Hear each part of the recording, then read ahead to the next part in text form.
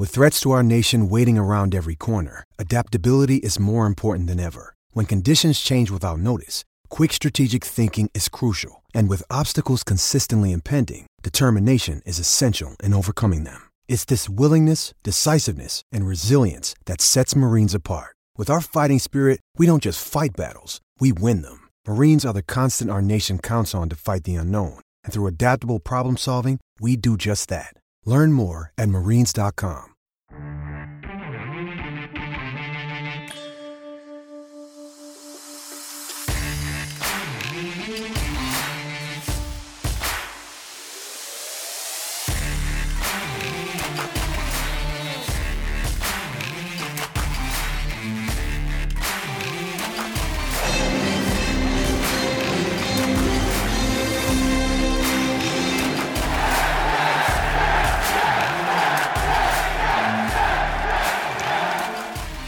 Welcome everyone to the New York Islanders Never Say Die podcast. I'm your host TJ, and with me again as always is our NHL analyst and expert, the grumpy old man. They say there's no shame in his game because he's always the same. That's me, and thank you TJ for messing up the name of our podcast again. Very appropriate. I'll be honest, Grump. I'm at least guaranteed for one mess up in every single introduction. And now that we do our live streams, I'm messing up at least once every single introduction. That's good. And did you get a haircut this week? I did. I got sheared. I know my hair was getting a little long and bushy in the back, so I had to go ahead and get it trimmed down a little bit. Well, I'm just at polar opposites. You know, I get it long, and then I get it short, and I have that very, very small in between time period to where it's the perfect length. Well, I'm going to say you're not going to have to worry about getting another haircut for a while. I can't say that. Oh, grumpy old man. I didn't know if perhaps they were getting ready to if they had the death penalty in Arkansas, where you live. So I wasn't aware. I thought maybe you did some type of crime and they were going to strap you into the chair or something. I don't know. They've got to go ahead and put the water on the side of my head, right, in order to zap me quicker. Right, like the Green Mile, they put the little sponge on there and, for that good connection. So, looking good. A grumpy old man, there was a lot of news for not just the NHL this week, for the Islanders, and then for possible future implications on what hockey looks like going forward for this year. Yeah, we have a very interesting podcast today. Not all Islanders specific, but that's okay. But everything affects the Islanders in one way or another. So, yeah, that is for sure, grumpy old man.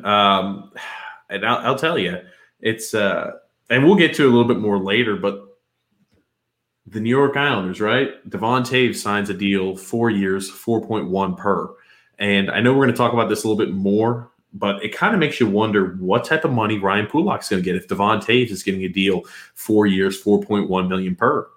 And it tells me really good players are still getting paid, regardless of the salary cap situation, the way it is going to be flat for the next 3 years. That very interesting. Very interesting. Yeah, grumpy old man. And again, as always, the new, I guess you could say the new segment we've been with here is Paige's Word. And that's where Paige gets to jump on and, I guess, educate myself and the grumpy old man. And you get to watch the viewers and the listeners at home get to watch myself and the grumpy old man make a fool of ourselves trying to decipher the new language and dialect that people do use. So we're going to go ahead and add Paige in here real quick. Hey, guys. Hi, Paige. Hold on, Grump. I didn't even notice. Is that a retro Islanders jersey you have on right now? Yes, it is. It is the old fisherman jersey, which I know have been vilified by many people in the Islanders community, but I always liked it. And I've had this jersey since the first year that they had. I don't know what year it was, 97. I don't know. I don't remember the year. But I always thought the logo was cool. And I still like it, obviously. People either love or hate the fisherman logo, grumpy old man. I personally like it too, and I like that you're bringing back the retro. It does, and it does look like the Gorton's Fisherman, and it was a old frozen seafood in your deli, in your grocery store. And I have to say, it did look like him a little bit, but I still enjoy it. I like the jersey. I like the logo. I'm big on logos though. I know we were rambling a little bit, but Paige, I want to know what word we have for today for Paige's Word segment. Okay, so my word today is actually, I think, if I would assume you'd get a word, I think it would be this one. I chose something a little more festive for celebrations. It's Halloween today. So, college kids potentially going out. I just wanted to use this word. So the word I'm using is lit. Lit. Does that mean like getting drunk? Like, yo, man, you're lit.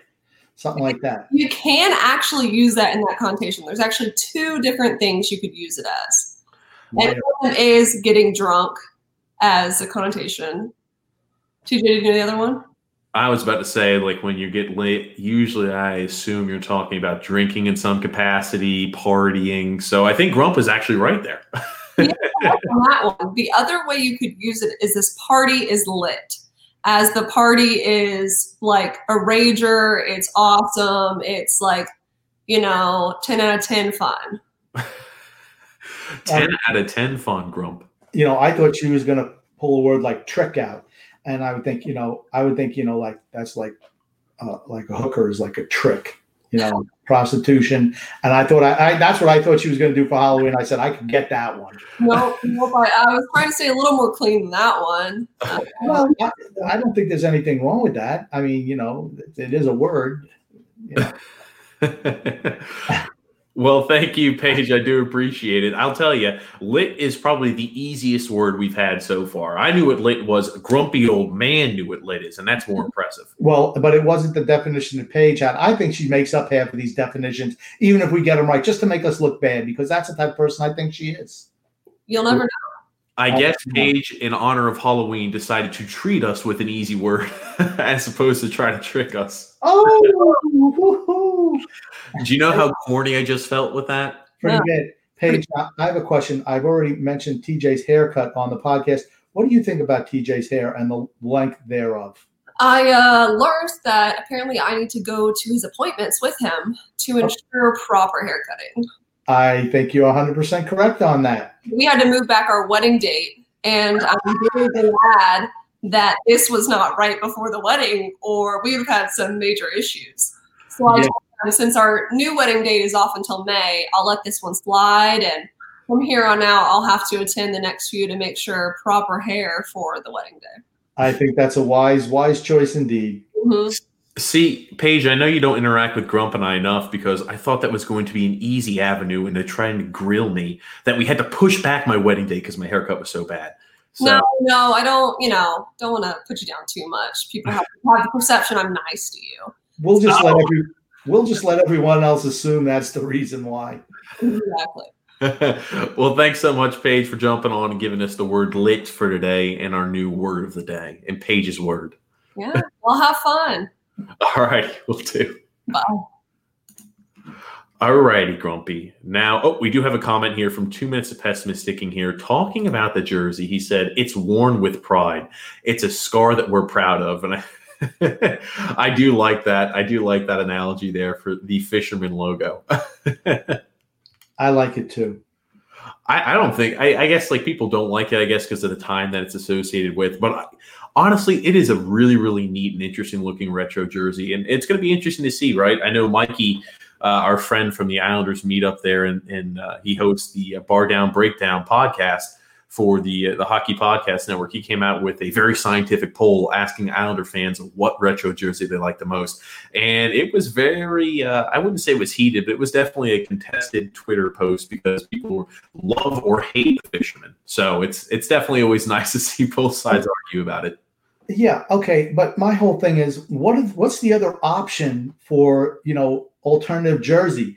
The black and white cookie NY? I mean, that was miserable. That's the exact hypothetical situation he posed.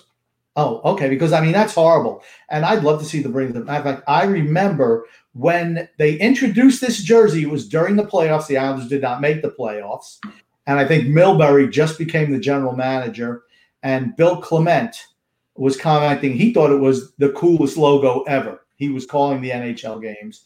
And, I mean, he used to play for the Flyers, so I guess I should have taken that with a grain of salt. But like I said, I've always liked that logo. I just always have with the what do they got on the sleeves? With the lighthouse. With the lighthouse on the sleeves. I always thought it was cool.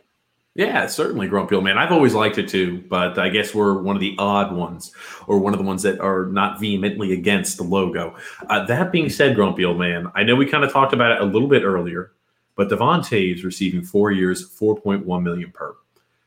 Good for him. I'm happy he got paid. And I think, as we've talked about before, he's going to put up really, really solid numbers there in Colorado. He's going to be able to forecheck more often. He's going to have a more offensive-minded team where that offensive acumen, it's going to come. It's going to come in more use there in Colorado than it would for the Islanders. So I think he's going to put up good numbers. That being said, Grumpy Old Man, that's quite a contract he got. I mean, we were talking about how much would Devon Toews receive. We talked about this before they resumed play and before the playoffs happened, when we had that weird hiatus from the NHL. We were thinking maybe 3.5, and here he is getting 4.1. Yeah, and, the thing is, he earned that with only playing the NHL for a year and a half. I think it shows you, and I think you're 100% right. He is a perfect fit for the way they play in Colorado. I think he's going to put up big numbers. He's going to be on their second defense pairing. Makar is going to be on the first pairing. But he'll certainly be able to rush the puck up more than he was allowed to do here. He does have his defensive lapses, but when you have a firepower that Colorado has, I don't think it's going to hurt them. And like I said, I don't think he was abysmal defensively, but I think his mistakes were more noticeable on the Islanders because everyone plays such a solid style. That said, I think playing the Islanders system in the long run is going to benefit him playing in Colorado because he knows how to play a defensive game now, a solid defensive game, as well as the offensive acumen that he has.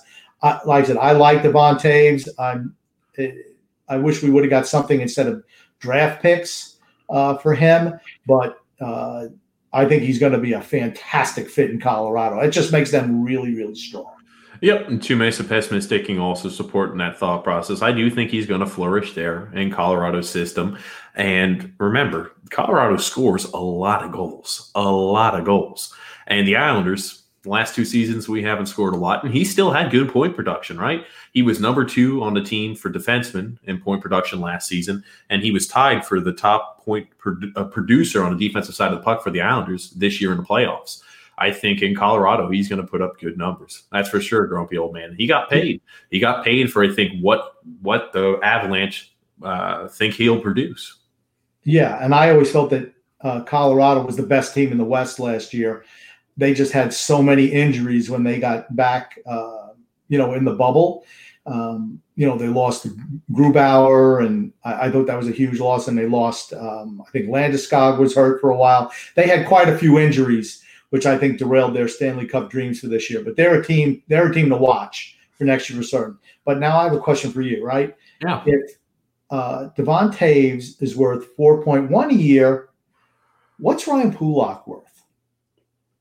Yep, that's the crux behind it, right? What is Ryan Pulock's worth if Devon Toews, who's only played effectively a year and a half of hockey, is worth 4.1? I have to think Pulock's around the neighborhood. I'm talking bare minimum, Grumpy Old Man, bare minimum 5.5. I think he would be more closer to 6, but I'm talking bare minimum 5.5. He's got an arbitration hearing this week coming up, and I think he's going to get more than that. I think he's 6.5, maybe close to 7. He's the number 1 defenseman on one of the best defensive teams in the league, and he's a two-way player. I mean, I think the sky's the limit for him salary-wise. I really do. And I know they don't want to go to arbitration, but then it's like, okay, well, what are you going to do? Give him a 2-year deal, and then he's right, or maybe 3, and then he's right back and he's an unrestricted free agent in 3 years? Is that the path you want to take? I mean, it is what it is at this point, but the mistakes of the past continue to punish us right now. Yeah, Grumpy Old Man. It's definitely it's going to be interesting to see how the arbitration goes. You hope and pray he's not going to be getting over $6 million, Grumpy Old Man, because we're not ample and lush with cap space. And you talked about this on our podcast prior, Grumpy Old Man. all the teams that did have that available cap space and could take on extra toxic assets and bad contracts, they have already started doing so. And I always look at it like this. I think Arthur Staple did a good job with his analogy, or maybe it was you, Grumpy Old Man, who gave him this analogy. I can't remember. It was me. I think he listens to this podcast because he parrots whatever I say, particularly when it comes to this subject. Because, I've said it the last two podcasts, you want to wait, and Lamoriello likes to wait and wait and wait. Well, guess what that means? That means that all those teams that were willing to do whatever they had to dump salary cap, there's only so much salary cap space left, right, for all these teams. Detroit maybe has $10 million or 10 to 15 left, but they have like 20 or 21 contracts, NHL contracts. So what are they going to be taking on? Same thing with Ottawa. The Devils are maybe the only team who can put, and this was from Arthur Staple's article, they only have 15 guys under contract. And they still have ample cap room where they could take somebody on. But that's it. And like I said, it's like musical chairs. If you're the last one, you're going to get stuck with the Johnny Boychucks and the Andrew Ladds and the Leo Komarovs and all the other garbage that makes too much money on this team and doesn't produce anything. I mean, that's just the way it's going to be. I don't think that's inaccurate. I do think, again, we do have draft capital, and you talked about it was unfortunate that we had to go ahead and trade Devon Toews essentially for 2 second-round picks and acquiring draft capital. My whole thing is, right, why, at the time, why did we trade it for those, right? It was so we can dump some of these toxic assets. And as you remember, I was hot under the collar, saying, well, why haven't we done that? Well, now you're seeing why I was hot under the collar. I hate being right all the time. It's just frustrating. It's Grumpy. I will say this much. We still do have time left in free agency. We do have draft capital and assets we can pair up with some of these bad contracts to get rid of them. As to moving forward of how we're going to go about doing so will be interesting. It'll be interesting. I'll be watching Lou Lamoriello, certainly. It's a time period we definitely need Lou Lamoriello to be a stud general manager and make sure he can offload some of these contracts, because if Pulock gets $6 million or thereabout, and again, who knows how long of a contract he's going to receive, what does that mean for Matt Barzal, right? I mean, we still have to sign back Matt Barzal this offseason too. Now, remember, we can go 10% above the cap in the offseason, which that's great. But then what are you going to have to do? Let's say he gets $7 million and Barzal gets 8.5 or 9, right? Then you're going to have to somehow manage to shed $5-6 million off the cap, maybe 7, maybe even 7. What are you going to do? Are you going to have to give up next year's first round draft pick too? I mean, there's just so many things, that have to happen for that. I'm just frustrated, and I have been for a long time, but I'm trying to remain calm, trying to remain rational. It is a struggle for me sometimes, but I am trying my darndest today not to lose my mind. Well, Grumpy, you are always grumpy and frustrated and angry, so I think it only fits your character. We do have a comment here from David also saying that, hey, Grumpy, lots of wheeling and dealing in Islanders country here as of recent. I don't know. I don't know what I don't know. We're dealing. I don't know if we're wheeling. And also the scuttlebutt is that, we signed Corey Schneider and that Andy Green and Matt Martin have both agreed to play for the Islanders next year. They're not releasing any contract information, and it could be because they don't have an actual contract at this point in time. And maybe old Lou has said something like, don't worry, we're going to take care of you, blah, blah, blah. Basic frameworks of deals, perhaps. And, that could be why that they're already signed. But, and I like Andy Green, but we're going to have to do some other things to free up some money. I mean, let me ask you a question, right? Long-term injury, which we could have totally dumped the salaries of Ladd and Boychuk and, particularly those two. Was it worth activating them in the bubble to play one game or, 2 games as opposed to just leave them where they were injured at that point in time and just let it play out? Well, and again, to explain a little bit, long-term injury is kind of a complex situation to talk about. I know a few podcasts ago, I messed it up when I was speaking. I misspoke. But with long-term injury, as long as you can prove that a player would miss 10 games during the regular season, or they would miss, I think it's 24 calendar days in some capacity due to an injury, you can go ahead and move them to long-term injury, and you can essentially get rid of that contract. Now, there's different points of time, and there's different ways it does affect. So one of the ways, as long as you're over the salary cap before, I think it's like the day before the actual NHL season starts, you can activate or you can go ahead and utilize long-term injury. So it's going to be interesting to see how that might play effect as well, coming closer to the actual start of the season, if the Islanders haven't made any moves regarding freeing up some cap space, and if they're still technically over the cap, because you are allowed that 10% cushion time period before the NHL regular season starts. Right, but like particularly with Andrew Ladd, right? When was the last time he played for us before he played in the playoffs? I mean, I don't know, 6 years ago? I don't know what it was. It was a long time. He's been playing for Bridgeport this season. But the whole thing is it's hard to sell that he's NHL, that he's not ready to play. You know, he's had how many knee injuries where you just could have said, you know what? He wasn't good enough to play. He wasn't healthy enough to play in the playoffs. And we could just say he failed his physical in the fall and then just dump him. I mean, I got no problem doing that. I'll tell you this, Grumpy. I don't think they go to doctors and say, hey, Dr. XYZ, we need you to fail Andrew Ladd. We need Andrew Ladd to fail his physical. So put him through a rigorous one. I don't think that's how that goes. I think it's very easy to do that. He just doesn't pass a team physical, period. You don't pass. You're a crappy player. You're a crappy player. You don't deserve to play. I don't like the way your knee looks. It looks a little funny. Fail the physical. On long-term injury. Funny you mention that. I saw a shirt, and for the listeners and the viewers here on the live stream, it was the grumpy old man's birthday recently. And I saw a shirt that said, it was a funny shirt. And I sent the picture to the grumpy old man, and I wanted to get it for him so he could wear it on the podcast, but he said he wouldn't. But it was a picture of, like the rafters, a banner of number 16, which is Andrew Ladd's number. And over top of it, it said retire. And I thought immediately of the grumpy old man and his dislike towards that contract that Andrew Ladd has. Actually, that's a shirt I know you did send me something, but I didn't really look at it. I thought it was just an Andrew Ladd jersey. I'm like, why the hell would I want an Andrew Ladd jersey?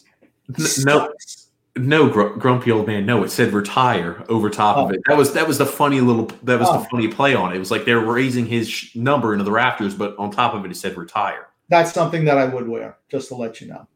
Grumpy. So if anyone wants to send me those shirts, just send them to TJ and he'll get them to me. Yeah, send them to me. We'll worry about where the address is and everything like that later.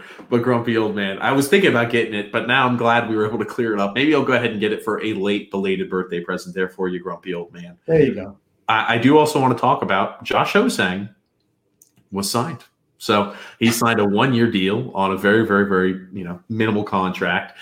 Will he receive a chance with the Islanders this year? Who knows? Probably not, but I guess we'll find out. I don't understand the signing. I almost think they hate the kid so much that they just sign him to minimums just to torture him. Just to, you know what? We're not going to play you. We're not going to let you succeed anywhere else. We're just going to string you along. Well, that being said, grumpy old man, remember, we had talked about this before. The situation with Josh Ho-Sang is so odd and unique because the New York Islanders organization let him play for another AHL affiliate this season, which makes no sense. Bridgeport struggled so much with scoring goals this year, just as the Islanders club and organization did too. In the same token, though, they loaned him out to another team. So I'm a little confused about that. I really don't know where he stands with the organization. I have no earthly idea. That situation with Josh Ho-Sang has perplexed me for the matter of really how much I've been perplexed has increased over the last 5 years with his entire situation. When he was originally drafted, I understand, showed up late, maybe character issues, but the way this new team and organization, the way the new head coaching staff and general manager have handled Josh Ho-Sang has also confused me even more. They hate the kid. That's all I can say. They hate him. They're never going to give him a fair shake. I'll never forget the first thing that Lamoriello said about him. Well, everyone gets a clean start here, fresh start here. And, there have been rumblings about him. We haven't seen those, but we're going to send him down to let him work on those. What does that even mean? I'm baffled by the whole thing. You never give the kid a shot. Absolutely never. And you play guys like Michael Del Cole. What does Michael Del Cole bring to the table? Nothing. Absolutely nothing. What could this kid do? You know what he is? He's a creator. Who do we have? Matt Barzal is a creator. Do we have anyone else? No one else. It's just so frustrating. Well, at the level of Matt Barzal, sure. Matt Barzals don't grow on trees, though. I mean, I think that over time, I think Brock Nelson has thrived. He's been more creative, and so has Anthony Beauvillier. No, I'm going to tell you what. And I was going to bring up Brock Nelson. He worked fantastic with Josh Hosang when they played together a couple of years ago. Because Hosang was the creator. Nelson's not a creator, and everyone knows my quote-unquote love for Croc Nelson, but you know what? He certainly earned his money last year. I'm not going to bag on him today, but he's not a creator. He's more of a shoot-first guy. That's what he is. And I thought he was fantastic when he played with Hosang. And I just think they hate the kid. They're never going to give him a shot. I don't know why they signed him back. Like I said, it feels like punishment to me. And who knows? Maybe they'll loan him out somewhere else, like the Kazakhstan League. Who the heck even knows? Yeah, again, it was just very odd this season that they loaned him out to a different AHL affiliate instead of having him play in Bridgeport. I thought definitely his time here was done, but I guess not. They avoided arbitration. They signed him back. It'll be interesting to see if he gets any sort of chance or any sort of playing time during training camp and to see how that situation unfolds. But I have a question for you. Where is he going to play? I mean, the team is already set for the most part, right? That's what happens when you have a whole bunch of old guys sign the long-term deals. The roster is set. Unless you move some of those guys, where is the opportunity for young players to play on this team? Well, Grumpy, you've made the mistake. Josh Hosang is no longer young. Josh Hosang has been sitting down in Bridgeport for so long. He's a guy who's right around, entering the prime of his career. I mean, you don't enter the prime of your career at the age of 30 like you used to. Now it's about 27, 28 years old. How old is Josh Hosang now, Grumpy? It has been so long, and he's been a part of the organization for such quite a time. What is he, 23, 24 years old? He started the prime of his career. Yeah, but compared to the rest of the team, he is young. I mean, look at everybody else. They're all in their 30s, past their prime. Let's give him a long-term deal. Let's sign back 32-year-old Matt Martin. That when we have an absolute plethora of bottom-line guys in this organization, let's sign back Matt Martin. That sounds like a good deal. We have Ross Johnson making $1 million per, but let's bring back Matt Martin. Why? Because Ross Johnson is young and he's shown he can play and fill that role. So let's sign back Matt Martin. That sounds like a smart move. Grumpy old man.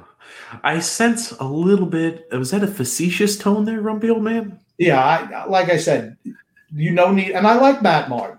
I mean, the women love Matt Martin. They think he's beautiful. I mean, maybe that's it. I don't know. But here's the thing. The object is to win hockey games.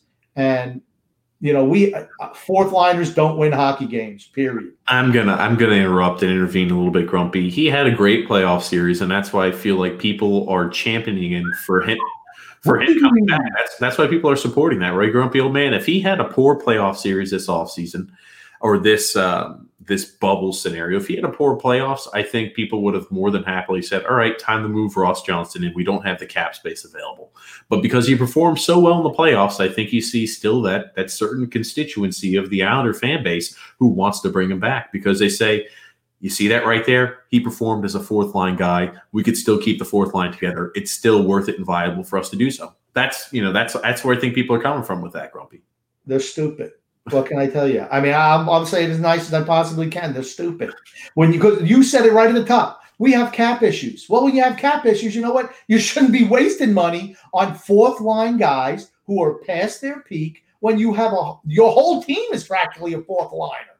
The whole team are third and fourth liners. That is our organization, third and fourth liners. I could see, okay, maybe you want to push it for a first or a second line guy, but a fourth liner? That's the whole organization. We're the king of the fourth liners. Josh Bailey, king of the secondary assists. The New York Islanders, king of the third and fourth liners. King of the, bottom 6 guys. That's us. And we just want to bring back a guy who's, for the most part, finished. And I like Matt Martin, great Islander. But you know what? Time passes everyone by. 32 years old. Maybe, you know what? You think they'll give him a 6 or a 7-year deal at $8 million per?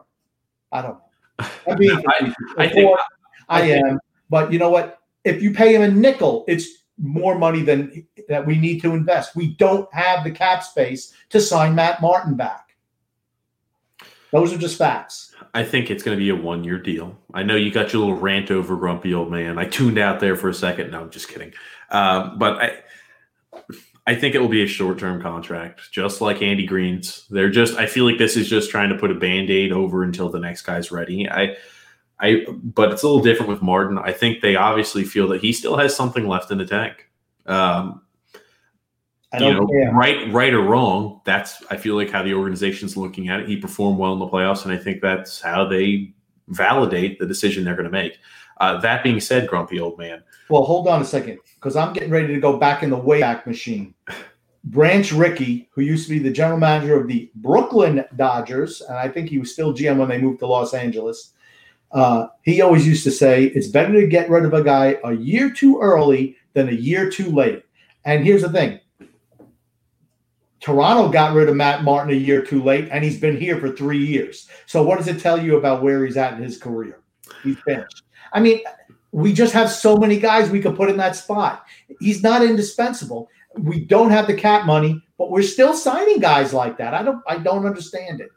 I don't disagree with the ideology, but in the same token, I displayed why I think people want to bring him back. My opinion, Grumpy. I think Ross Johnson does bring offensive acumen to the team. I think he's a better fighter at this stage than Matt Martin. I think, he's a younger guy. Obviously, he could play at that high level that Ross and Matt Martin do with a lot of energy for a longer time period, right? Because they have fresher legs. So he's a younger guy. That's just how it is. That being said, they're going to bring him back. But you know what? You can bring – that's fine. You know what? You can bring him back for alumni games. That's when you can bring him back. I just don't want to see him on the regular roster. Leo Komarov, right? He's still on this team. That man can't even skate anymore. He can't stick handle and he can't skate. I mean, he's great in the locker room. Well, you know what? The whole team – I think we have a fantastic locker room. We don't need the Leo Komarovs, the Matt Martins, the Johnny Boychucks, the Andrew Ladds, just the average Anders Lees. We don't need those guys anymore. Get new, fresh, young talent in this organization. Grumpy old man. He's back hitting the same beaten path he hits every podcast. You have to love it. He stays true to himself. Man in the room. I am the smartest man in the room. That's why. I want to talk and transition a little bit here, grumpy old man. And can I just say one thing before? Now, you said, you think Ross Johnson's a better fighter. Well, with this new OHL rule possibly coming in for the next season, do you even need guys who can fight or throw a body? I don't know. Tell me. I feel like now, Grumpy, and for people who aren't watching it, I pop up little tiny comments that people make, and Grumpy feels like he has to read it every single time. So I have to let him, I guess, finish his thought before he continues there. Yeah, don't, because here's the thing. TJ has this little, I think there's a little thing on the side where he gets to look at comments, but I'm not privy to that, people. I'm going to tell you right now. He doesn't trust me enough to post comments. But when I see one flash, I found it funny, actually, from 2 Minutes Pessimistic. 2 minutes of pessimistic in there says Varlamov is a team translator. Absolutely true. Varlamov is the team therapist, and Martin is the team poster boy. Well, I think he's definitely the poster boy. I would say Komarov, I don't know if he's a therapist. Maybe he's a team butcher or something like that. I don't know. Well, I did want to I think it's important to transition a little bit, grumpy old man. You talk about the respect the Islanders and the organization gets, or the lack thereof is probably the better way to display this. The NHL, or I guess I think this is an NHL Network, produced a list of defensemen. I think the top 25 defensemen they quoted in the league. And they said, vote for whoever you think the top 25 or whoever the best defenseman is. Go ahead and make a list, trying to engage the fans. And being a fan, I decided to look at the list. I thought to myself, what defensemen are on this list? The Islanders have been, 2 seasons ago, were the best defensive team in the NHL, had the best goaltending in the NHL. And last year, again, top 10 in the NHL in goals against. So I figured that, the Islanders, just with the track record they've had in the last 2 years, are going to have somebody on that list. Ryan Pulock, he might be more of a household name than a guy like Pelech. But Adam Pelech, we saw the importance that he had and when he went out with the injury this year with Achilles. So you wondered, which Islander would be on this list. To my dismay, there was not a single Islander on this list. And not really surprised, right? They never get any type of respect. Yeah. Not a single New York Islander defenseman on this list. Yeah, I like how TJ tried to sell this like his idea. Okay, what he didn't tell you was that I was the one who brought it to his attention and showed him the list, right? Okay, TJ, here's the thing. I don't care about credit. I don't care about kudos. But don't blatantly lie and say it was your idea, like you were looking it up, like all of a sudden you were paying attention to what's going on with the Islanders. And I know a lot of people think I hate the Islanders because I'm negative all the time. It's because I love the Islanders so much I'm negative. But here's the thing. The NHL Network, more morons. Okay, let's be honest, right? You don't have an Islander which the whole identity of the team is to play defense. The whole identity of the team. Leonard was a finalist for the Vezina 2 years ago, right? We won the Jennings Trophy. Isn't that what it is? Jennings Trophy is for the best goalie tandem. So Grice and Leonard did win the Jennings Trophy. Right. And this year we slipped a little bit, but still. I mean, look at some of the guys that Ryan McDonough, PK Subban. I mean, you got to be kidding me. The PK Subban one was definitely a head scratcher. I mean, what's your case for him? Do you just think that, PK is such a rock back there on defense that that I don't know what his plus minus is, but the Devils do not play great defense. Maybe they're blaming goaltending for, again, I don't know. I think it's the name. PK Subban used to be a big name guy there for Nashville, and I think that's the only reason he got included on that list. Sure, he was a cover boy. He was on the cover of, I think, an NHL game. I don't remember which one. He was on the cover. Yeah, they put him on there because people know who he is. Yeah. I mean, it's certainly not for his level of play, which I think has been subpar. As a matter of fact, the last couple of years in Montreal, he was terrible defensively as a defenseman. And he was no great shakes in Nashville, and now he's with the Devils. I mean, it's a crime that Ryan Pulock was not on that pairing. I'll be honest with you. And I put Adam Pelech in there, but I could see why he doesn't get the respect because he's a defensive defenseman. But Pulock should have been on there for certain. The number one defenseman on one of the top 5 defensive teams in the league. You can't find one Islander to put on the top 25 defensemen in the league. I mean, come on. I mean, I could see if you say, okay, no Islanders are within the top 25 offensive players. If the top 100 offensive players in the league, with the exception of Matt Barzal, you could say that. But no defensemen? Please, give me a break. Grump, I want to interrupt you too. Ivan Provorov, again, I'm not a Flyer fan, but I think Provorov had a very, very good season this year, and you can make a case that he should be on that list too. It was definitely some questionable players, and there was definitely some notable guys left off the list. But it's not like this is the first time the Islanders have had players that I think should be on this list or should be in contention to be a top 25 guy in the NHL have been left off. I mean, look at Matt Barzal last offseason. They did the same exact thing. Who were the top 25 centers in the league? And Matt Barzal wasn't included on the list. The top 25 centers in the NHL, Matt Barzal wasn't included on the list. I get it. He does have occasional defensive lapses, and he overstick handles sometimes, thinks he can go God mode. In the same token, should be a top 25 guy, top 25 center in the league, in my opinion. Okay. Connor McDavid. Where was he? Number 1 on that list, right? Probably number 1. He doesn't play defense either. I don't want to hear it. Don't make excuses. He should have been on the top 25 centers. He absolutely should have. But they have a bias. The Islanders get absolutely no respect. Absolutely none. And I think the biggest reason why the Islanders don't get any respect is because they don't have any of those real household name type guys. If you had a guy, and I think Matt Barzal can be one of those guys, but they don't score enough points on offense to be a team that warrants a lot of household names. If they were a team that scored a lot of goals, I think you'd have more guys that were household names, even on the defensive side of the puck. If they gave up more goals on the defensive side of the puck, but they scored more on the offensive side of the puck, and you saw defensemen putting up more gaudy numbers and video game-esque type numbers, I think you'd see that. But the fact that they don't really push a lot towards the offensive side of the puck, they care more about defensive structure, and that helps them win games in the Barry Trotz system. I think that's the reason we don't have a lot of household name guys. I mean, we might have a goalie. I mean, with Sorokin, I think he has a chance to be one of those household name guys, because if he plays the way he did in the KHL and he plays the way Robin Leonard did, or replicates those numbers or comes close to it, I think he has a chance to be a household name guy if we keep him with the Islanders for a long term. Yeah, I'm gonna pump the brakes on Sorokin until I actually see him play in the NHL. So it would be great if he turns out to be that. But like I said, I'm an Islander homer. But here's the thing: I can see the forest for the trees. And here's the thing: I hate Provorov. Yeah, whatever. Like I said, it doesn't matter what his name is. He's not important enough for me to remember his name. Ivan Provorov is a good defenseman, Grumpy. I'm going to stop you there. I know you don't like the Flyers, so I'm not going to let you disparage. I do. I hate the Flyers. But he actually did have a pretty good year this year. Yeah. But if you're going to tell me that he's just as good as Ryan Pulock, I'm going to tell you you're absolutely incorrect. Absolutely incorrect. They don't play good enough defense in Philadelphia. I'm sorry. And he's not that great of an offensive defenseman.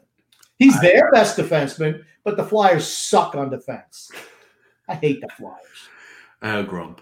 Now, okay, if you're keeping your checklist at home, bingo, Grumpy is checking off all the things he usually talks about: the hatred of the Flyers, the team needing to get younger, the mishandling of cap space. You just go, check, check, check, check, check. We're almost at bingo, Grumpy, but I'm going to change the subject. I'm going to change the subject for us, Grumpy old man. Here's the thing. First of all, you brought up the Flyers guy. It's a trigger for me, right? Like they say, that people who have certain issues, there's certain triggers. Talking about the Flyers is a flat-out trigger for me. Don't do it. Unless you want to hear about me blast the Flyers, don't trigger me. Grumpy old man. I know it would trigger you, but in the same token, I thought his name should have been on the list. That's all. My personal opinion. And there were other people who agree with me online. I thought he should have been on the list. That's all. That being said, I want to talk a little bit about the OHL. So I don't know who's in charge of making the rule change for this season. It was some special title they have, health. I don't know. Long story short, the Ontario Hockey League is not going to be checking at all this season during the regular season. Now, it's big news. It's big news. Yeah, you're not going to be checking in any capacity because they want to try to slow the exposure to COVID. So they're going to be avoiding physical contact and checking. Okay, before I let you continue, and certain people spoke out, your first question was, you don't know who's in charge of the Ontario Hockey. It's Peter Pansy is in charge of the Ontario Hockey League. No, it's not. It wasn't. It was somebody who was a health official made this determination in Ontario, and it affected the Ontario Hockey League is what happened. I think they're just trying to push for the wussification of hockey. That's what I think. Now, you sound a little bit like John Scott. John Scott came out there and he had the same exact thought process as you, Grumpy old man. John Scott actually has a podcast now, actually pretty entertaining podcast. That being said, he talked about it, right? If you're going to have no checking in hockey, and Scott Mayfield also brings up this point, you're not going to avoid people trying to take the puck away from the puck handler. They're still going to try to go ahead and confront the puck handler, and they're going to try to take the puck away. So now instead of a clean body check, to where you hit a guy to the ground possibly or nudge him off the puck, now you're going to have a cluster of human beings that are going to be against each other on the boards trying to take the puck away, breathing right near each other. If you watch female hockey, and I usually watch it around the Olympic time period, Grumpy old man, they don't have checking also. But what you see is a lot of times you see a large congregation of females along the boards trying to win the puck, and they're all within a closed space, right? And so in other words, like the B thing, like, chase the puck. I can't watch women's hockey.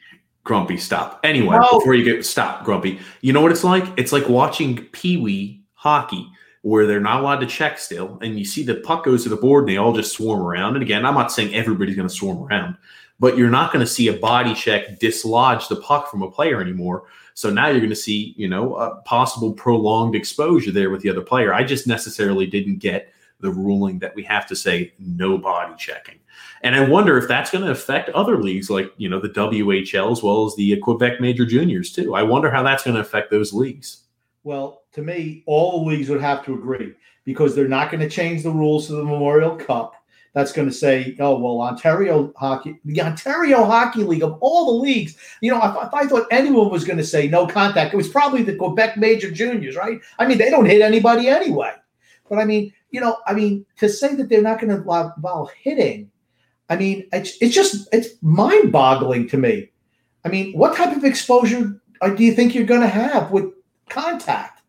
I mean, the NFL, right? Every single play, there's guys hitting one another. You're not seeing them get COVID from other players. It's the guys getting it from home and bringing it in. Okay, stop, Grump. You have no idea where it's coming from, so don't pretend like you do.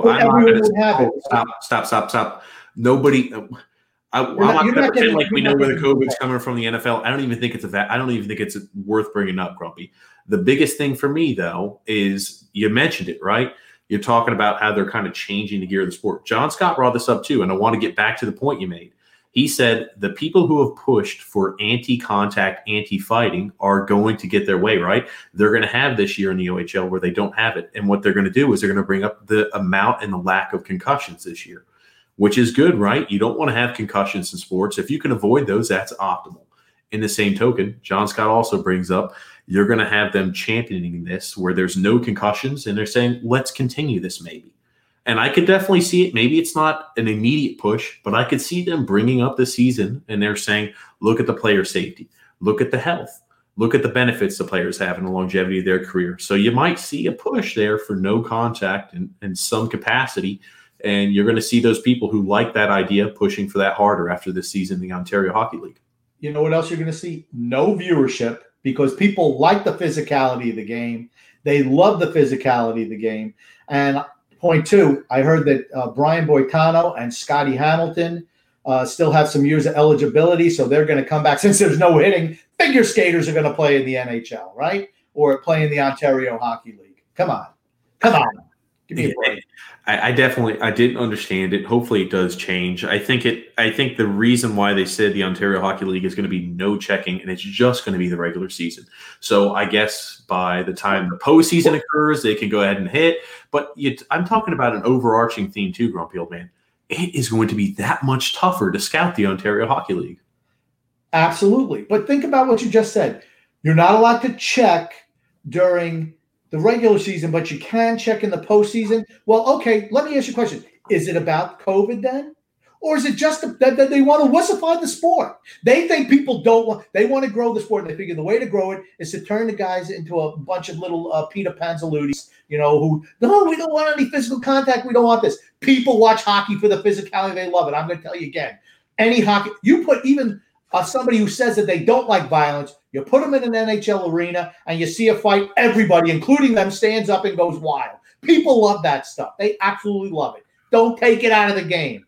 I mean, we've already taken most of the hitting out of the game. No open ice hits, right? We're not allowed to do that. Oh, anytime that there's a body check, we got to start a fight, right? That's the next thing to go, right? Oh, no more open ice hits, right? Maybe go ahead and rough them up. Well, you're going to let guys fight? Are they allowed to fight? What happens if they fight?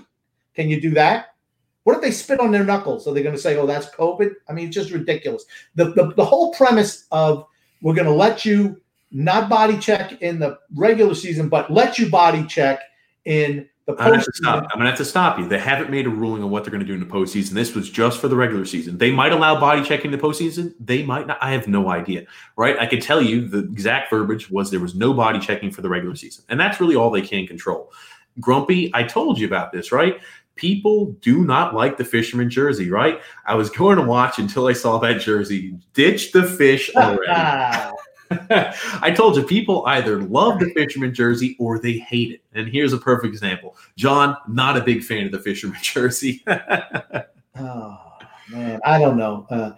John Scaglione. I mean, I don't know. I kind of, like I said, I love logos. I'm a sucker for a good logo. And I just think, and any logos. I mean, you look at a jersey, right? I mean, it's part of the reason I think NHL jerseys are the best out of all the sports teams or sports leagues, the major four. It's NHL is number one. Number two is Major League Baseball. Number three, I guess, is basketball. Who cares? And football, they don't have any logos on their jerseys, so how good could they be? I mean, I think that the NHL logos are probably the most creative logos that are out there. We're a little biased, of course. We're big NHL fans. That being said, and you get some really interesting logos in the bottom tiers. I wouldn't say the bottom tiers, but even like in juniors and everything like that, you get really creative logos. So I've always liked the Fisherman logo. I understand that. But I just wanted to bring it up because John made that comment, and I said, yep, there are people who love and hate that jersey, Grumpy, and I wanted to show you. And I remember the Hockey News every year used to have the best and they might even still do it, I don't know. But since they've gone away from the paper magazine to the digital magazine, I no longer get it.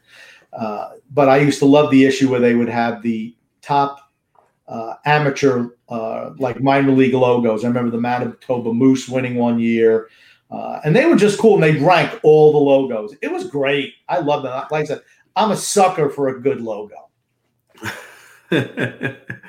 A grumpy old man. You definitely are. So the OHL, definitely, that was big news. I will be interested to see how maybe the Western Hockey League and the Quebec Major Juniors also go ahead and follow in suit if they do. But I do want to bring up, it is going to be very, very tough to scout that league. You're going to have players who are smaller players that are going to feel more emboldened. They're going to enter zones usually they wouldn't enter because they know they can't be hit or body checked. Yeah. So you're going to see that happen more often, and it's the bigger players that might rely a little bit more on physical play to get by. They can body players off the puck. They can throw the check around. They can be physically imposing. Those players are definitely going to have a big part of their game that they utilize on a consistent night-to-night basis taken out of their repertoire. So it's going to be tough for them too. Yeah, without a doubt. I mean, I think you're seeing that change in the NHL over the last number of years.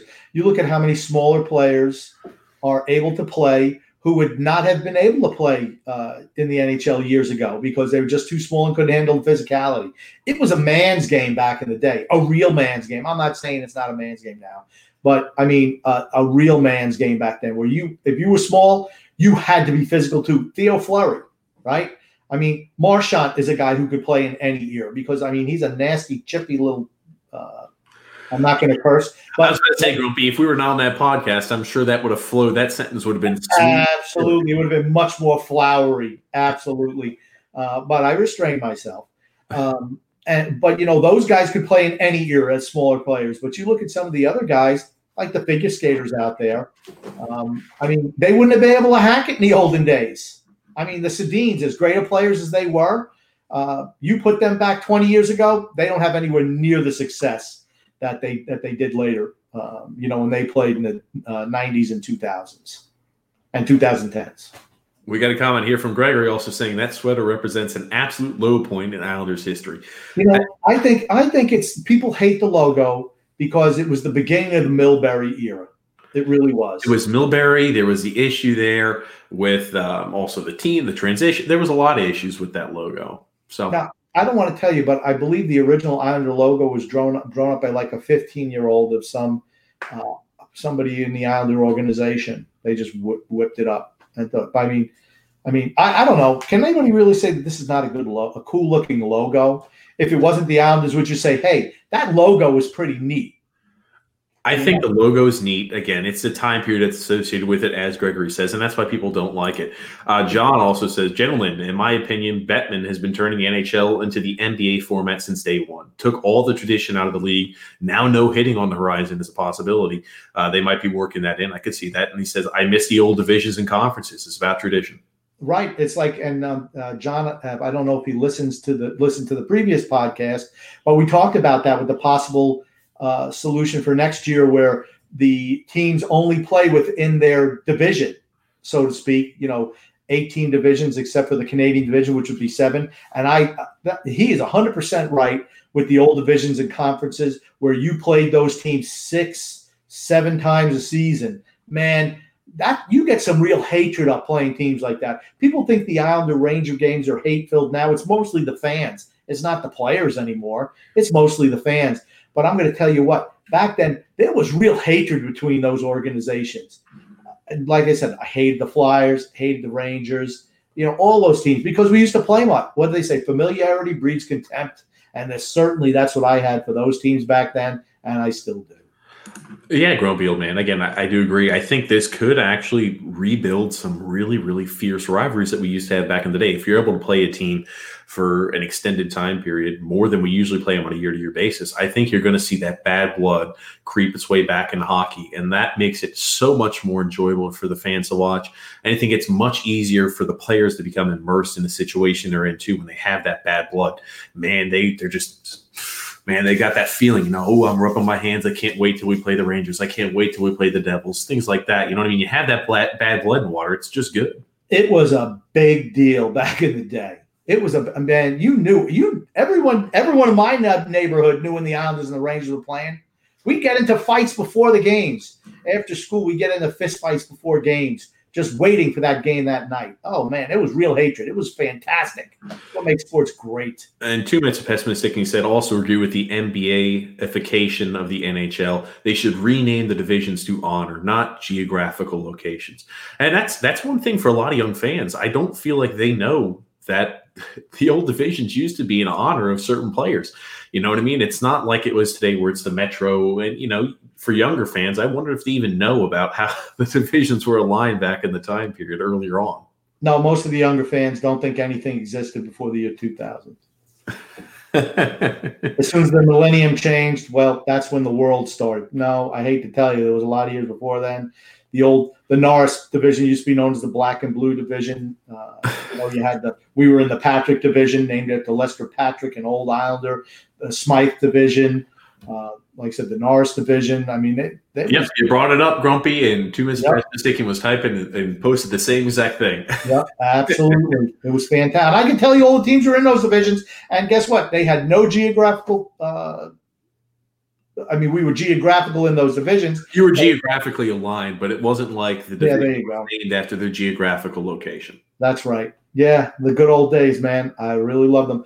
And, it's funny. You always see, like, the season in review. I used to love the season review. I used to get, when I had satellite dish and before they charge you for every single thing that you get, I was able to watch some old sports channels on, like, from the Midwest. And they show the highlight show, and it was mostly brawls, battles between, St. Louis and Chicago. And you had to go to get to the finals. You had to go through your division first. They had the division winners and then the final four in those divisions. They had that for a period of time. And that was great because, you knew those opening rounds were going to be hell on wheels because everyone hated everyone else. It was a great time for hockey. It really was. Yeah, and I hope we get a little bit of that taste back with this season. We've got it. They have a chance, right? Everything's jumbled up. Everything's changing. You have a chance to go ahead and make sure you separate yourself from other sports leagues.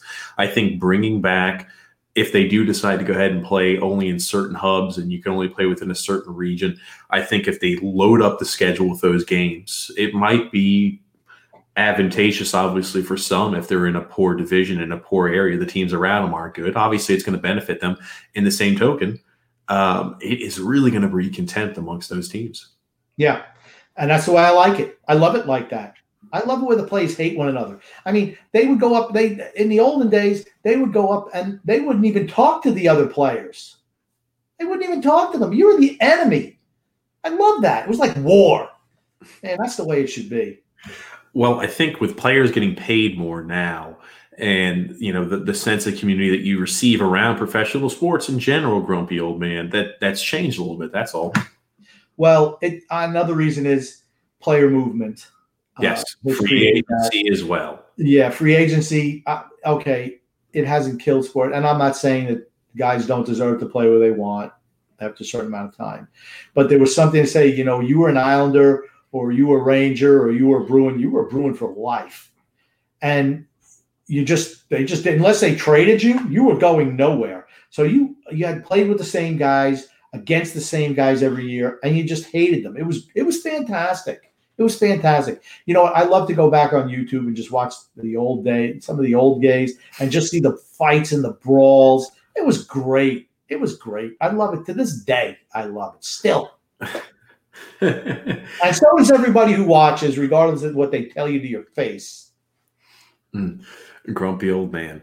Well, there was one other piece of NHL news, or I guess hockey news. Mitchell Miller, the 4th-round draft pick from the Arizona Coyotes, had the bullying and harassment issue that came up, and it reared its head there in his life and what he had done. And it kind of, I guess they released the rights to him. The Arizona Coyotes released the rights to this player, Mitchell Miller. And to give you a little bit of the background, Grumpy Old Man, and again, to say this, I definitely do not, and I'm sure the Grumpy Old Man do not condone any of the actions that this young man did. But I think it's important to understand a little bit about the situation, right? Mitchell Miller is an 18-year-old kid who I don't remember the name of the young man who he harassed, but he bullied him. He used, I think, racial epithets at this young man. It was a black disabled child. And he also bullied him. I think they rubbed a piece of candy on a urinal, and they tricked this young boy into eating it. Obviously, disgusting behavior from a person. And he had to serve 25 hours of community service and write an apology letter. In the same token, I think it's also important to add that Mitchell was, I think, 14 years old at the time period in 8th grade. So again, hate that he did that. I think it's an awful, awful thing to do. You hope he's contrite about it, but that's just an example of doing something like that even when you're 14 years old. I mean, it's affected possibly his future career and aspirations. Well, what does it tell you, right? I'm sure your parents told you, don't do stupid crap when you're younger because it can come back and hurt you. Well, you're seeing that. So treat others as you'd like to be treated. Again, I don't believe in, he shouldn't have bullied the kid. Here's the thing. Who knows if that happened or not? I have no idea. I know they have the bullying incident on videotape, and that's why he had to go to juvenile court about it. And then, in the notes, I think it was the judge said that he did not seem contrite with what he did at the time period. But, you hope the players had some sort of personal growth. I mean, he was 14 years old. He's 18. He's still a kid. He's not even an adult yet. You hope he's had growth from the age of 14 to 18 though. Yeah. Like I said, before you rudely interrupted me, TJ, once again, I don't know what's true and what's not. You shouldn't be bullying people, period. If you could all avoid it. Shouldn't be using racial epithets, period, either. Yeah, but the whole thing is he was 14 years old.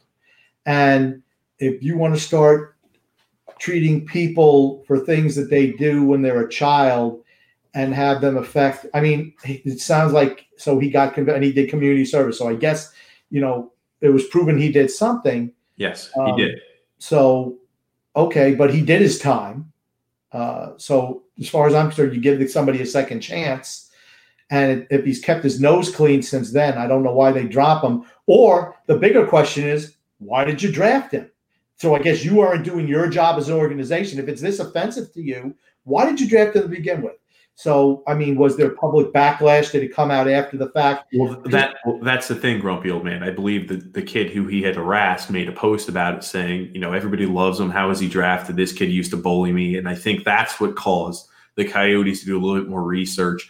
It shows you one of two things. They were obviously inept on doing their research beforehand. If this or they're a gutless organization, one of the two. Because if the kid is straightened out and gotten his life back in order and hasn't done anything like that and has maybe, done something to change the perception of himself since then, you should get a second chance. And you shouldn't let some post from somebody from 4 years ago affect your decision. They had to have known this before they drafted him. It wasn't a post from 4 years ago. It was a post just recently. And that's what caused the media and everything to get looking back into this. And I'm not sure if it was more of a reactionary move to what the post obviously brought to light, what he had done. But you see stuff like this a lot of times, right? Don't support any of the things he did. Obviously, they're awful things. I was bullied as a kid. You don't like being bullied. Nobody, and again, bullying comes in all different forms. But at 14 years old, think about it. Maybe the kid hadn't even hit puberty yet. Maybe Mitchell hadn't even hit puberty. He was in the process of hitting puberty. I'm not giving him defenses or anything like that. But you hope in 4 years his mindset has changed. If he did say that and believed what he said or did those type of actions and bullied this kid, you hope 4 years later he's had some sort of personal growth from the age of 14 to 18. Yeah, If he didn't have personal growth, why did you draft him? If he did have personal growth and it's changed, But here's the thing. He did his time. He did his time. It's about giving his thing. It's not even a second chance. You're just giving a kid a first chance. I mean, and just because something happened to somebody 4 years ago, and then they're obviously pissed off that this guy's having success and he gets drafted to the NHL to bring this back up. Like I said, I don't know anything about this kid. Absolutely nothing. But, it's a gutless reaction of the organization. They should have come out with a statement. First of all, they should have interviewed this person and talked to him, and these things should have come up. Don't tell me that they didn't know about it before they drafted him. If you had any type of runs with police or anything like that, right? I want to tap in, Grumpy. I want to talk about the system, right? Even when you're talking about getting on the level of being recruited in the NFL and how proactive and how into your information they are. And again, I know there are a lot of prospects also in the NHL and preparing for that draft process, but they ask you some of the craziest questions. What type of surgeries have you had? Where were you in your second birth? The most ridiculous things. I promise you, the Arizona Coyotes organization knew about this beforehand. I promise you, if they didn't, that's a whole different level of neglect and ineptitude. I promise you they know about this beforehand. And they still thought it was okay to draft them until this post came up, and I think they received a little bit of media backlash, and they determined to go ahead and part ways with the prospect. They didn't want to go ahead and take the backlash. But I promise you, I do not give them or the organization, the Arizona Coyotes, the benefit of the doubt that they didn't know about this. I don't buy that at all. Yeah, and that's just the cancel culture that we live in, right? I mean, that's just the way it is. And like I said, if this kid, and I'm going to preface it again, I don't know anything about him. He could be a bad guy. I don't know. He could just be a terrible person, but he could be a good person. It's changed. Who just, like I said, when you're doing things, when you're holding people accountable for their future based on something that they did when they were a child, I just think that's a big mistake. And just to, like I said, not even give this kid a chance, I just think it just sets a bad precedent. I mean, honestly, who's to say, anyone can post anything about anyone if it just means, and I just think the organization was gutless for not saying anything, but just renouncing the kid. It just, what? Well, no, the organization, on their part. The organization, that's wrong. The organization did say this is a learning experience for Mitchell. Again, they also claimed, I believe, and again, if I'm recalling this correctly, hold on, Grumpy. If I'm recalling this correctly, they also said that they, with the coronavirus and COVID-19, the scouting staff have issues and all this other stuff. They're just saying that they slipped through the cracks. I'm not buying lying. They're lying. They're liars. They're an absolutely lying organization. Absolutely, they're liars. Okay. I don't believe them for a second, number one. And for a learning experience from it, you know what the learning experience was? When he went before the judge and the judge punished him. That's the learning experience. It's not the learning now you can't get a job because you did something when you were. What if you did something? What if you spit on somebody when you're 7 years old? Does that mean they post, he was so mean to me when I was 7? It's just ridiculous that you're holding adults responsible for things they did when they were teenagers or children. I mean, children, right? No, and I'm not saying he should have done what he did, but the boy should at least get a chance to play. They shouldn't just say, sorry, you did something when you were 14 and now you're never going to get a chance to do that. I think the organization is gutless and they're liars too. If they say they didn't know about this about the kid, they're lying. They're flat out lying. I feel like I just have to let you get it all out because you're going to keep repeating it. I got it, Grumpy. We got it. I understand. That being said, to backtrack a little bit, last note on the subject, because I don't think it's that important that we continue mentioning. It's not necessarily Islanders related. That being said, shouldn't have done what he did. But in the same token, you hope he's had personal growth. And if you thought he's had personal growth, because I promise you they knew about this situation beforehand, they knew about the sentence he had there in juvenile court. I promise you the Arizona Coyotes organization knew about that in some capacity. If you did and you thought he had grown, you know what I mean? You present it like that. He made these bad actions in the past, but in the same token, he's grown. He doesn't have the same ideas there, where he's using racial epithets. He understands, acknowledges that's wrong. And he doesn't also want to go ahead and abuse a disabled boy by making him eat a piece of candy that was rubbed on a urinal, right? I mean, that's awful. But if he's had growth, you hope that what he had done when he was 14 years old in the 8th grade was not going to affect him later on down the road. But again, it comes back to the central point. Treat others like you would like to be treated. Okay. I'm just going to bring up one thing. Antonio Brown, who last year had a chance to play for the Patriots, and he wound up that he was threatening a woman via text. He just signed a contract last week to play in the NFL. Talent trumps all. And I just find it just a little disingenuous that this young man, I don't know who he is. I don't know anything about him, but he's not even given a first chance, where you got guys like Antonio Brown have been given second, third, and fourth chances, right? He got into a fist fight with his general manager while he was in Oakland. But these guys continue to get chances. I mean, I just think there's kind of hypocrisy where if this kid was really good, a really good player, it wouldn't matter. I guess that's the thing that bothers me. I wouldn't say it wouldn't matter, but they would definitely look past it and try to find a way to keep him. If he was a first overall pick, they would say, obviously this is terrible, but he's grown so much as a person, and they'd go ahead and do anything they could to try to cover up the PR. But I think you're right? Talent does trump all. You see a lot of guys who do crazy things, and this is the last we'll mention about it because I don't want to go off on a tangent. But Clay, I think his name is Clay Webb from the University of Georgia, 5-star recruit, center. You know, he has allegations and is being sued because he had ejaculated in a Gatorade bottle and tricked another player on his high school team into drinking it when he was 17, 16 years old, right? Georgia just kind of sweeps it a little bit under the rug. He's still on the team in some capacity. I mean, it came up. It was being written about in articles. But in the same token, you know, it didn't receive as much as the national news as this one did. And that was also, it happened, I think, a year ago. But stuff like this happens across the board in all different sports. And the biggest thing is, has the player grown and has the person grown as a human being? But that's the last I'll mention about it, Grumpy. Yeah, I'm just saying one last thing about the organization is if it was, I don't know, who's the best player on that team, it wouldn't matter to them. Let's say Oliver Ekman-Larsson. But anybody, it doesn't matter. But I just think organizations, if a player's good enough, they cover for the player. They didn't cover for this kid for whatever reason, probably just because he's not good enough anyway. And I just think that's just weak as an organization. So because if a guy was really good, it wouldn't matter. Like you said about that other kid, all that stuff. So many. Okay, first of all, athletes are not regular people. They're not regular people. They get away with a lot more stuff than regular people do because they are athletes. And that's just the way it is. I mean, and you see how they're treated in society like gods pretty much, right? And, you know, that's why they get away with stuff like that. I mean, it's a shame, but it is what it is. And unfortunately for this kid, he got caught in the crosshairs. That's that. Well, hopefully he puts together himself. I can't remember where he's going to college. Hopefully he puts together a successful college career, and he could show teams, you know, once he gets close to completing his college, that, you know, he has grown as a person. He's done every single step he can to show that those actions he made when he was 14 years old do not represent who he is today as a human being. And that's the best case scenario for him. Now they've renounced his draft rights. They have renounced his rights. Well, I'm going to guarantee he won't sign with Arizona Coyotes. That much, like, you can book that.